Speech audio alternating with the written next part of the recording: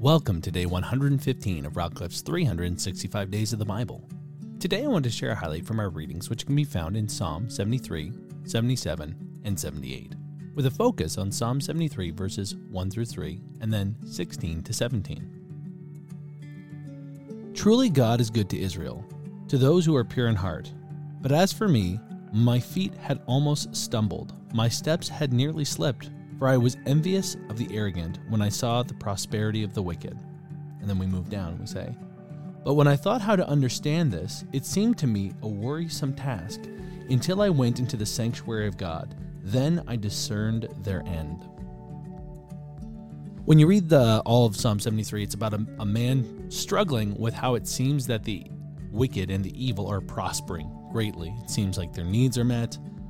It seems that they're not held accountable. It seems that they have riches.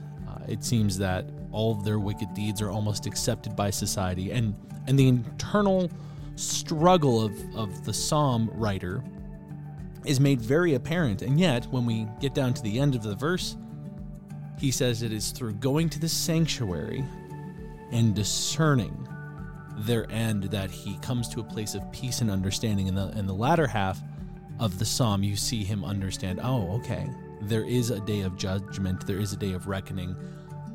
It's not as I see it, and this can be the case for a lot of us at times when we look at the world and we go, wow, the people who are selfish, the people who are looking out for themselves, those who are pushing themselves forward and undercutting others seem to be getting ahead. And it's almost applauded. And there's a lot of teachings out there that nowadays especially seem to reinforce this, right? I'm all for, taking care of yourself and learning to love yourself. Unfortunately, that can be and has been manipulated to become almost toxic to the point of anyone that makes me feel even a little bit off or bad, they're toxic and I need to cut them out. And that's not necessarily true, because friends who love us and family that love us at times might challenge us to grow and to stretch. The idea that we shouldn't have to work much, but we should be prosperous. Well, that's not necessarily fair or true. There are many who work very, very hard, and aren't prosperous. And then there are some who have worked very hard and now they're enjoying the fruits of their prosperity. But at times we look at maybe celebrities or internet stars and we come to have this wrong perception that life should be about ease and comfort, and that's not always the case. There's nothing wrong with comfort in life, and there's nothing wrong with having seasons where things are easy. In fact, I think we all need seasons like that. But the truth is we live in a world where we need to remind ourselves that what God's called us to isn't necessarily ease or comfort, and often those who are getting it quick are getting it in not fantastic ways. If you are discouraged, if you're finding yourself kind of stuck in a rift, do what the psalmist did. Even though it might seem wearisome, find some peace. Find a place where you can connect with God. Remember, the sanctuary of God is no longer one place. It's everywhere. Find a place where you know you can connect with God, free of distractions, and ask Him to help you see the goodness in His ways. Because when I look at the end of all of those who have acquired wealth quickly or through deceitful means, sure, they have many years where it looks like things are going well, but at the end, often many of them end up either lonely or worse off than how they started, because often when we come into ease and comfort quickly, we don't know how to manage or handle it. And once again, I'm not against having moments of ease, and I'm not against comfort.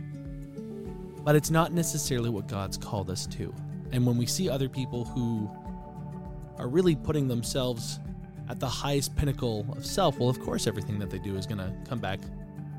But Christian love and what God's called us to is a selfless love. It's a love that is sometimes inconvenienced. It's a love that's sometimes asked to give more than we'd like to. It's a love that's asked to forgive and to invite back in. It's a love that's asked to share a meal and to stretch.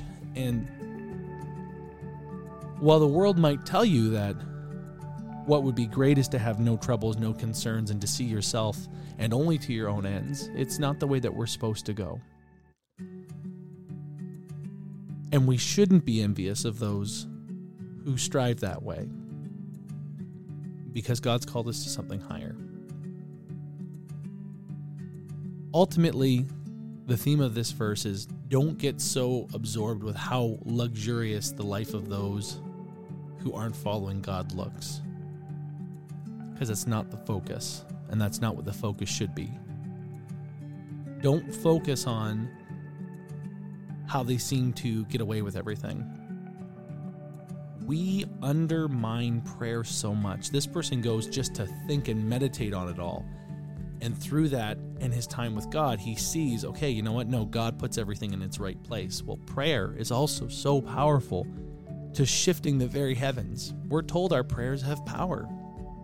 We're told that when we pray in accordance with God's will, amazing things happen. If you're struggling right now and feeling envious of maybe people in your life who aren't following Christ but seem to be prospering, take that to God.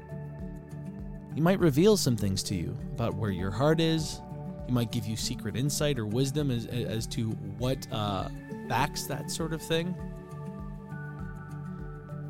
And sometimes God will just say, just wait on me. Just stir in my presence and see what I'll do. Let's discern, let's trust, let's wait on the Lord. May you be encouraged by the word and built up in spirit. Join us tomorrow for another highlight. And until then, be blessed.